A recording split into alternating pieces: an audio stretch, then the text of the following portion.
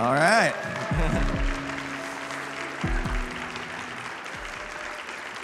Good to see you all. If you don't know me, all right, that's enough of that. I'm Eric Wakeling, and I just want to give you a little update on what's going on with me and why I'm wearing this, if you haven't heard. But just about a little over 2 weeks ago, I was in a bicycle accident. I'm scared. Okay, good. I was like, do they have pictures or something? Because I don't want that. But yeah, I was getting ready for this Ironman that's a week away actually from today, and was cycling, and a person came into my lane, and I crashed going relatively fast, and I have a memory gap of at least in the minutes range, at least 5+ minutes. And as I was knocked out, and then came out that I broke my collarbone in a couple places. And so I got taken in an ambulance to the ER, and then I've just been kind of on the recovery mend for these last couple weeks. And I was really disappointed. I was disappointed in some things about my race, because you do a lot of work to do an Ironman triathlon, and I was just like so close, and like, oh Lord, why? And pretty frustrated, and just bummed out, And I think it's okay to just be bummed out sometimes. And I feel like though that I have just been so blessed by a few things. Obviously, just the Lord and His care for me, my family, my poor family's nursemaids for me for these last couple weeks have been amazing. But and then just you guys, like friends and family, the church. You guys have just been so caring. I've had so many great cards and messages, and as well as more food than I could possibly ever ingest. So I went from like my fittest moment to at my fattest. But I'm grateful to you for that. So anyway, I'm doing better. I'm on the mend. We'll see what a little bit more to see some more x-rays in a couple weeks, and just trying to recover. This is my first moments when I got here today, just like kind of out and about and in public. And so it's just, it's been good to be here. Just feeling a deep sense of the Lord's care. I'm like biting my cheek to keep it together. But just a deep sense of the Lord's care and your love, even just in worship in this time. Like as we were singing, I just like, oh Lord, it's so good to be with my brothers and sisters. And you get, when you're healing and mending, and some of you have been through this stuff, and maybe some of you watching at home are in this kind of a moment, even right now, where you're isolated and on your own, and you start to get sort of comfortable in that, and you just kind of want to be alone, and then it's like scary to go out amongst people. And that's kind of what we all felt in the COVID moments and all that. And then you're just kind of, okay, God, this is good. It is good to be here. And I'm sharing here for a moment, and then I'm going to introduce our preacher today, because I was not up for preparing the whole thing today, but I'm very excited because this one, I've actually really been looking forward to this one. We value dependence, and I believe that God is doing something in our church and will be doing something in our church when it comes to prayer, has been over these last months and will continue to over these next following months and years. I believe that it is a major part of who we need to become, our men and women of prayer with deep dependence on God. And I think if God has taught me kind of anything, even in these last couple weeks, when you see the little subtitle, we pray like it depends on God and we work like it depends on us, that means we work hard. We work hard no matter what. But I think what God showed me is that it depends on God. Right? It depends on God. It comes down to that, ultimately. It all and only depends on God. And so we trust in Him, and we trust in Him deeply. And I look forward to sharing more about all of that, but I'm going to stop sharing now and introduce who will be sharing today. And I'm grateful for him because he has been a man that has been a leader in our church that has led in this way of dependence upon God by example, that he seeks the Lord with all his heart. He is the chairman of our elder board, and I'm proud to serve with him. Let's give a warm welcome to Norm Alexander.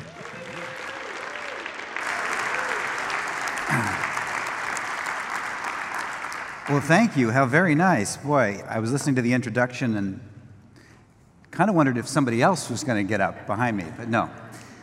And we are grateful that you're here today, Eric. We are grateful for you. I know I'm personally grateful for you, if for no other reason than I now have one more reason not to do a triathlon.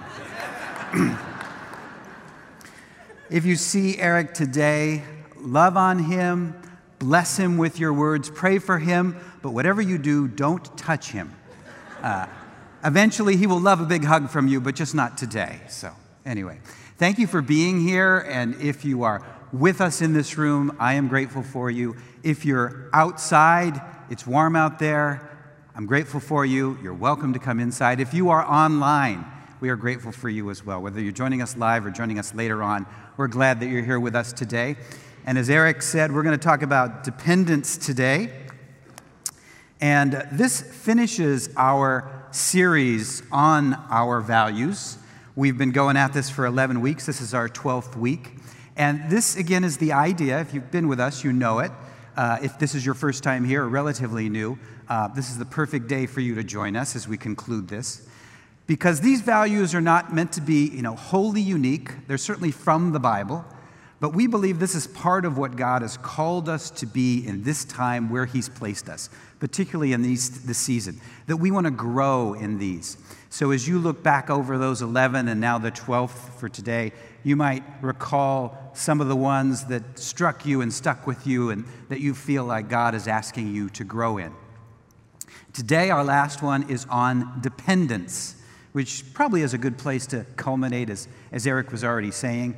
And so our goal for today is we would increase your dependence. I wonder if there's a typo. It strikes me a little bit funny. Maybe we should have said we want to increase your dependability, because as a church we need people that are dependable, that we can rely on them. And that's absolutely true. We need to be dependable people. But what we also need is dependence, meaning we need to learn, certainly to depend on one another, but especially to depend on God if we're going to do all that He has called us to do. So if you have your books with you still that look like this, the little handbooks that say first of all, congratulations. I mean, I feel if you made it through 12 weeks and you still got this baby, I feel like we ought to give you a stamp, or a sticker or something, maybe next time. But anyway, so if you turn to page 16, you'll find the section on dependence, and there's some great verses in there. There's a great summary in there of the things that we feel about dependence and why it's important. And so on the screen, I've kind of summarized that for you if you don't have your booklet with you, which is fine. You don't need it. Because we're going to take this as kind of our jumping off point. We're going to take that and maybe go a little bit deeper, a little bit further. Here's the plan for today. We're going to talk about how dependence is countercultural. Okay? A lot of us are kind of uncomfortable with it, like I was when I first said it out loud, because it's not often what we hear from our culture. Nevertheless, dependence is universal. It applies to everybody, and it's absolutely mandatory. It is required. It's necessary if we want to live this life that God has called us to. As a matter of fact, it's a wonderful aspect of the life that God has called us to. I'll even say it is our superpower. And then we'll just conclude with a couple of stories, a couple of adventures, one from the Bible and one from our own lives. So that's our plan for today. So let's get with it. First point is dependence is countercultural. Now, especially in the Western world, perhaps most of all in the United States, dependence is not necessarily something that we value. As a matter of fact, we are big on independence. I mean, we talked about, we recognized our veterans, and one of the things that they fight for is our independence, right? And we build that into the way we raise our children. We want them to grow up and be independent. Please be independent. We want to raise them that way. We want to send them off. And that is perfectly appropriate, because at healthy adults, we don't want them to be dependent upon their parents forever. However, there's a sense in which we were built to be dependent, not on our parents, but ultimately on God.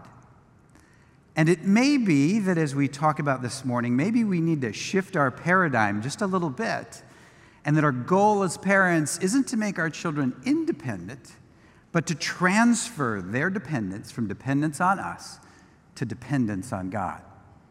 We'll see if you buy into that when I'm done. Here's the next thing. Dependence, even if we don't like it, it's universal. It applies to all of us. We're in it whether we like it or not, and it is the necessary and wonderful part of being a Christian. Let me elaborate here a little bit. Let me break this to you. If you didn't know, you didn't get to choose to be born.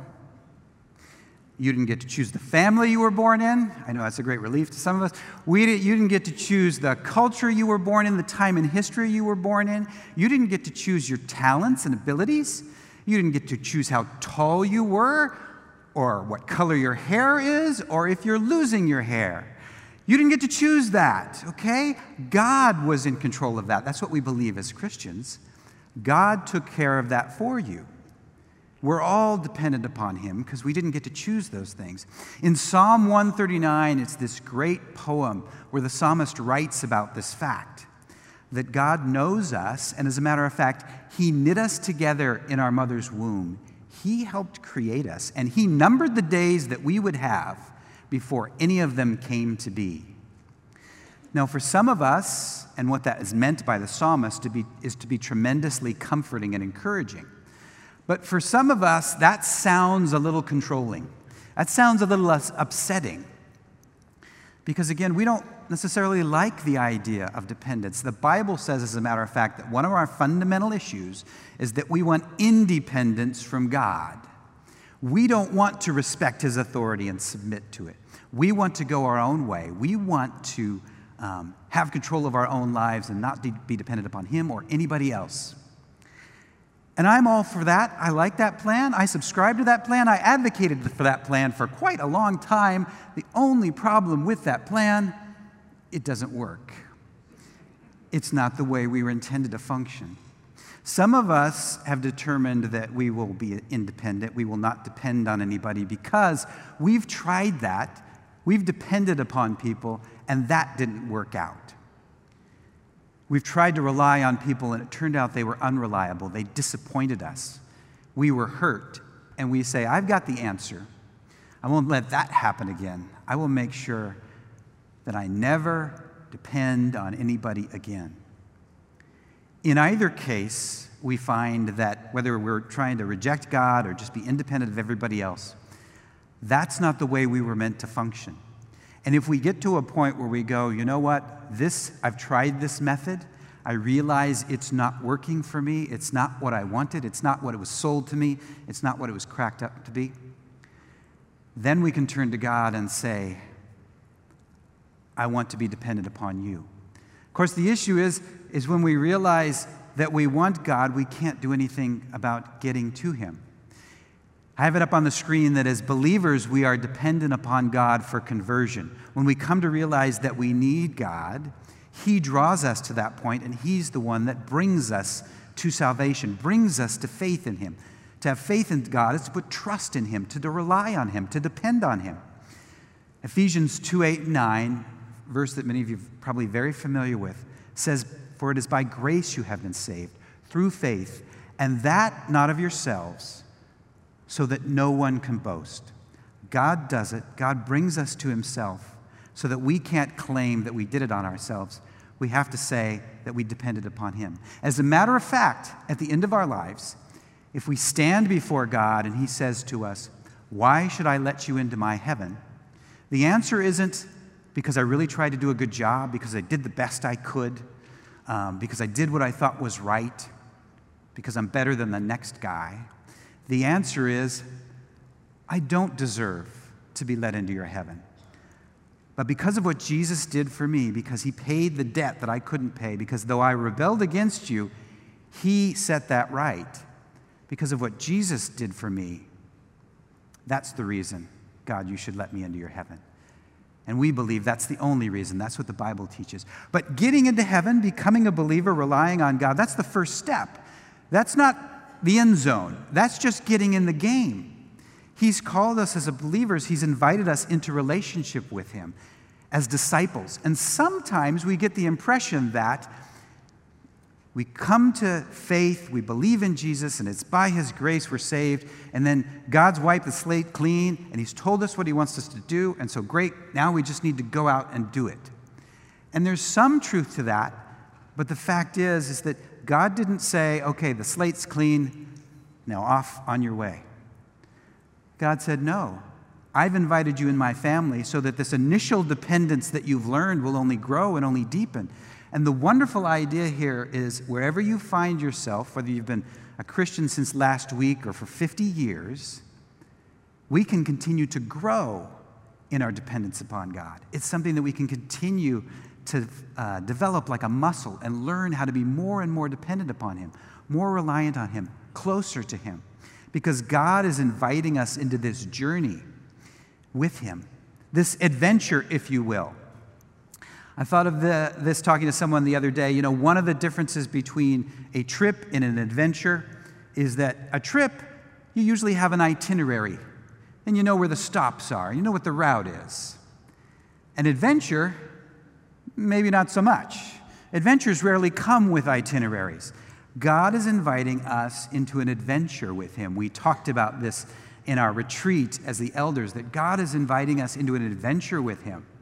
And we may not know the itinerary. We may not know the stops. We certainly don't always know the route, but we know the destination, and best of all, we know the guide. And we need to depend upon him to guide us. So we're going to take a look at a passage from John chapter 15. If you've got a Bible with you, you can certainly use the one in the pew in front of you if you're here. But if you're outside, if you're online, you can get a Bible, look it up, John chapter 15. I'm going to be reading from the New Living Translation. If you don't have it handy, it doesn't matter. You can just listen to it. But I'm going to read it. I'm going to read from John chapter 15, verses 1 all the way to 17. Fairly lengthy, but I think it's worth the read. So follow along, if you will. I'm going to just put up on the screen just one verse in particular, and that's verse 5, which is kind of the center of it all. But I'm going to read through the whole thing, and here's what I would like you to do. If it's brand new to you, great. But if it's a very familiar passage, try and sort of step into this space where it sounds brand new, like you were with the disciples at the time that Jesus first spoke it, and you've never heard it before.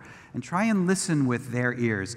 As a reminder, in John 14, 15, and 16, Jesus is talking to the disciples the night before or the night of his crucifixion, the night before his crucifixion, the night of his trial.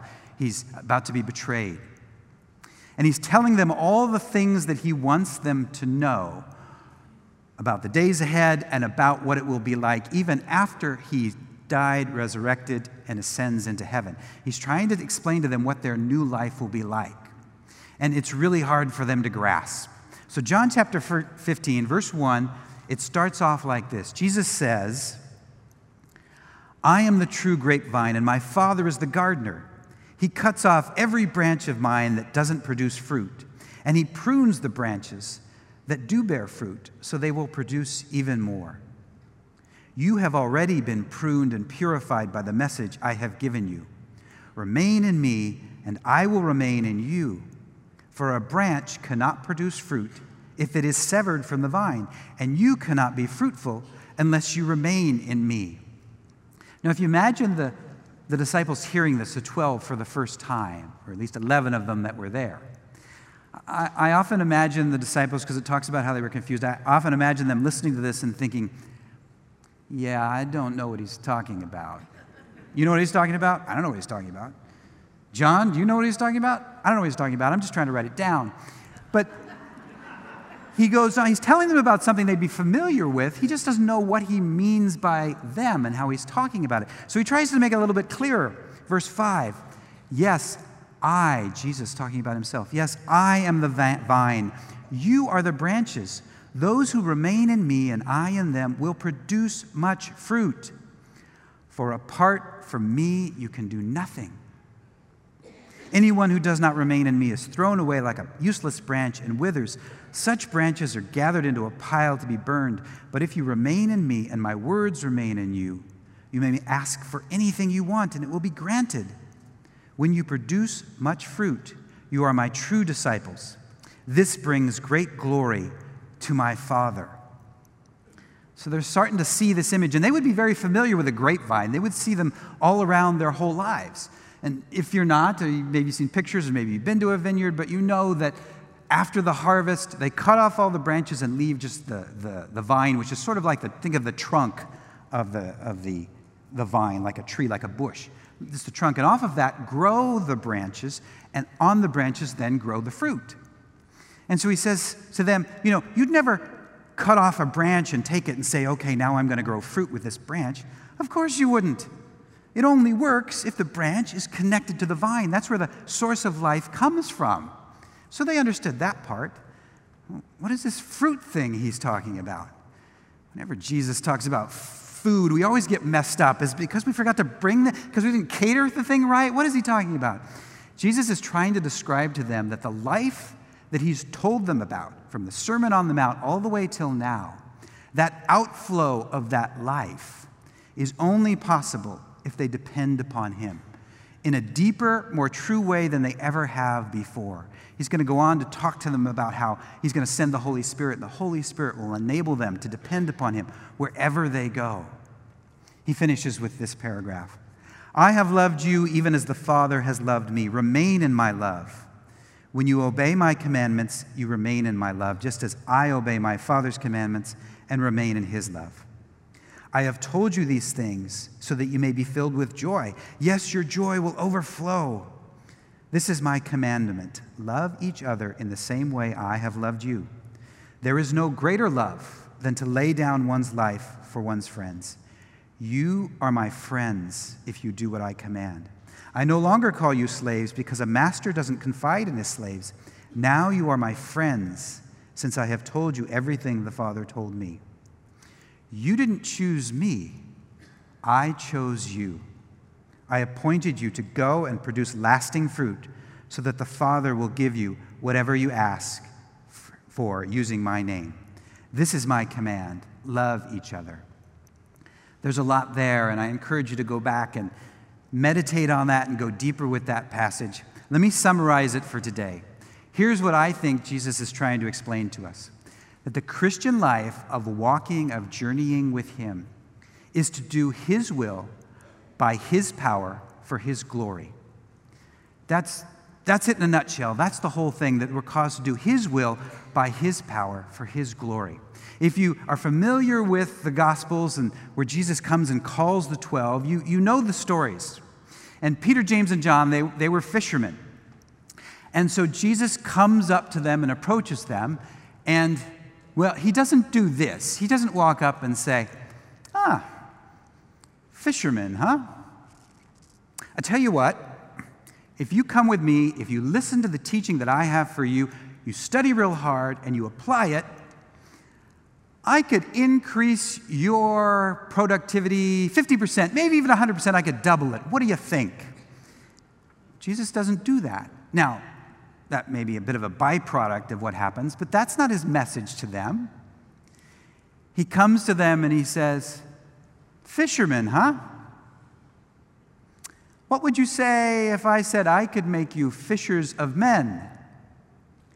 And as before, they look at each other and they said, "We have no idea what you're talking about." And he says, "Of course you don't. Come, follow me, and I will make you fishers of men."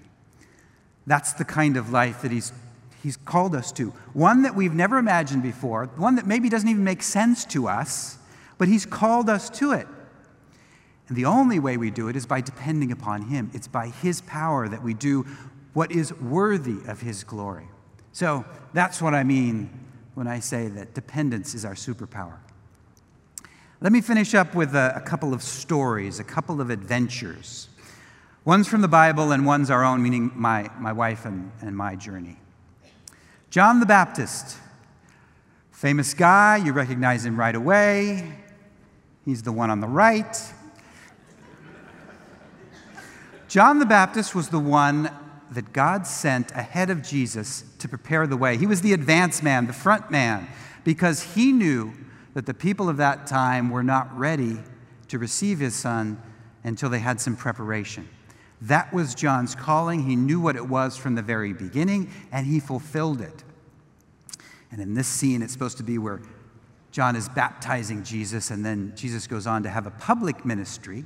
And by the time we get to John chapter 3, Jesus is on the scene. As a matter of fact, he's starting to become a little more well-known than John. John was well-known. At one point, the Bible says that all of Jerusalem went out to hear John. He had some followers. But now Jesus is starting to become a little more famous. And that's how it was meant to be. In John chapter 3, verses 26 to 28, it says this.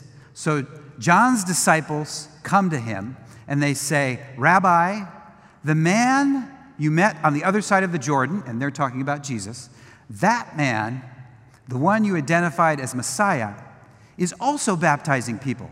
He's doing what you did. He's taking over from you. He's doing your gig. He's also baptizing, and everybody's coming to him.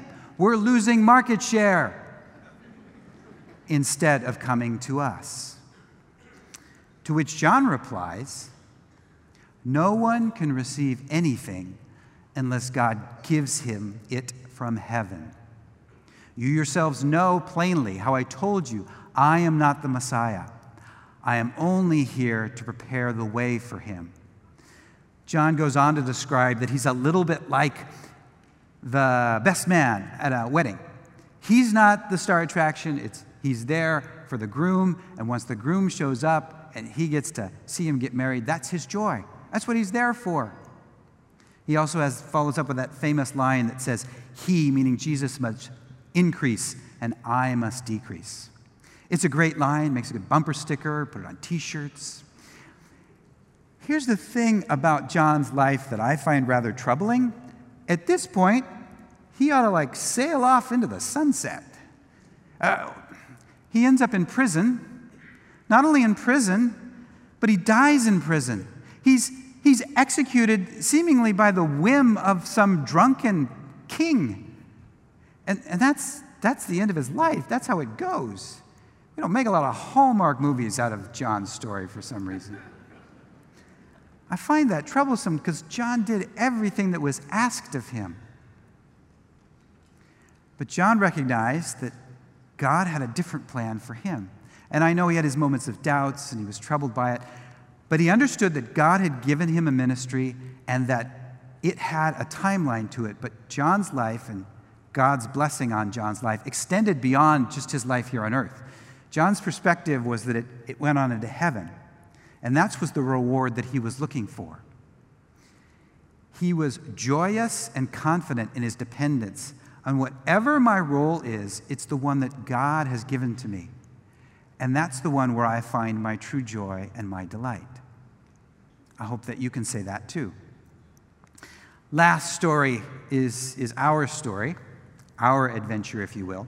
So about 10 years ago, I was in the master's program. You've heard Eric talk about it. Matter of fact, I was with Eric in the master's program. Nevertheless, he graduated. Anyway, and there's a part about in the middle of that where it talks about our dreams, that God has given us a dream or a sense of purpose in our lives. And so as we kind of explore that, what is that sort of dream that God has given us for our lives? Because that can be a guidepost for the way God wants to use us in our calling, and God might use that for his kingdom. So he described to us this process we could go through to identify our dreams and see them used for the kingdom. So I was very excited. I came home and I told my wife, I found out we got to find out what our dreams are, and then we can do them for the kingdom of God. And she says to me, I already know what my dream is. I said, no. You have to go through the process. Of course, she just looked at me. I said, all right. What's your dream? She said, I've always wanted to have a children's bookstore. I said, always? I was thumbing back through my notes. Have I not been paying attention? But what she was saying is that she had certainly had a sense of God's calling on her life and what she wanted to do. And sort of the months that preceded that, it became clear to her that that's what it was. And she expressed it to me at that particular moment. Now, it's helpful for you to know in our marriage that it kind of works this way. It's not the first time my wife Susie had a dream or an idea she wanted to do something. Several would come up along the way. She'd mention them, and then I would say something like, okay, well, that's fine, but do you know how to do that? Have you ever seen anybody do it? What experience do you have? How are we going to do this? How are we going to do that? Somewhere around question 8 or 9, she probably said, yeah, never mind. So I figured, well, maybe this time I should do something different. Maybe God has called me to something different. Maybe I should more lean into it and become a support rather than just raining on her parade whenever I have the chance to. But here's what's also maybe helpful for you to understand. It wasn't like I was just being obnoxious. There was something inside of me that was doing this. Now, if you grew up when I did and you had to watch cartoons on Saturday morning because they didn't stream all the time, you remember the cartoons where the character had he had to make a sort of a moral, ethical decision, and he had these little guys sitting on his shoulder. He had the little angel on one shoulder telling him good things and the little devil on the other shoulder, trying to get him to do the bad thing. That's not what I had. What I had, it seemed like I had this guy on my shoulder. He's kind of nicely dressed. He's got a business suit, 3-piece power tie. He's sort of doing a PowerPoint presentation, sort of saying, well, what about this? Well, what about that? A lot of people have done this and they haven't worked out. Not only that, if it doesn't work out, you're going to be embarrassed. And if it doesn't work out, all your money's going to be gone. How are you going to pay for your kids to go to school? Aren't you going to feel like a bad dad? Very obnoxious guy. That was not the voice of my Heavenly Father. So, thankfully, God was gracious and He helped us work through that. And so we leaned into it. And long story short, we opened the store. It was over here. If you're here with us in the room, it's not far away at Enderley Center. And big fanfare. And it was wonderful. People loved it. Within 6 months, we had 2 stores. Within a year, we had 10 stores. Within 2 years, we went across the country. And by 5 years, we brought Amazon to its knees. Yeah, none of that happened. None of that happened. But people did love the store. And little kids loved the store. And it was really amazing. After 4 years, we felt like it had come to its end. And so we closed it, and we look back on it and we say it was successful in every way except financial. But we don't feel like that was not God's will. We feel like we stepped into that to depend upon God. And God's gracious, it's wonderful, even still today we'll be out in public and people will come up to my wife and tell her how much the store meant to us. Even little kids will come up and say, oh, Miss Susie, the story lady. She's still a minor celebrity in certain circles. It's wonderful, but the true gift, at least to me, was the whole idea of learning to depend upon God in a deeper way, to fight against that little guy, those voices that told me not to, and to trust Him and to depend upon Him, because that's a richness in my relationship with Him that extends far beyond the life of that store. So I'm going to close us now. I'll invite the worship leaders to come up and join us as well. And as you look back over this series, if you were here for all of them, maybe some of the values in particular stick out to you. Maybe this one in particular, this aspect of dependence, maybe this morning or maybe in the weeks that have led up to this, God has really been kind of tugging on your heart about this. So this is what I want to do. I want to ask you to close your eyes with me, and I'll kind of talk us through a little bit, and then I will lead us in prayer before the band takes over.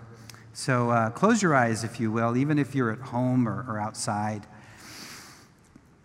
And just listen to that sense of that nudging or that inkling in your heart. Perhaps you have never truly depended upon God to take you to His heaven. You've been trying to do what you think is right, or you're not even sure yet. You've been trying to understand what this is all about. And maybe now is the point where God has brought you, where you realize you have to take that first step of dependence, of trust. So if God is doing that in your heart today, do that today. Respond to that inkling. Step out in faith and trust Him. Maybe you've been a believer for a period of time, and there's an area of your life where you just said, God, yeah, you can have everything you want except not over here. This is kind of my thing over here.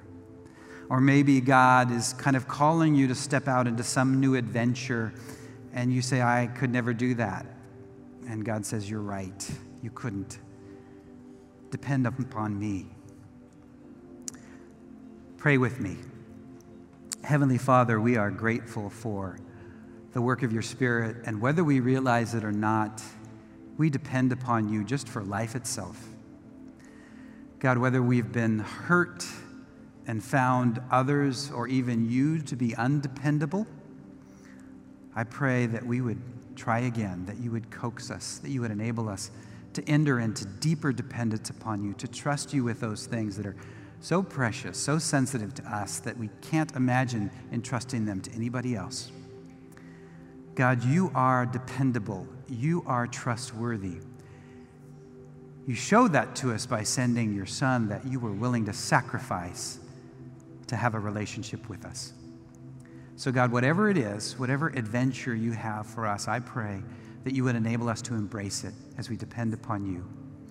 In Jesus' name, amen.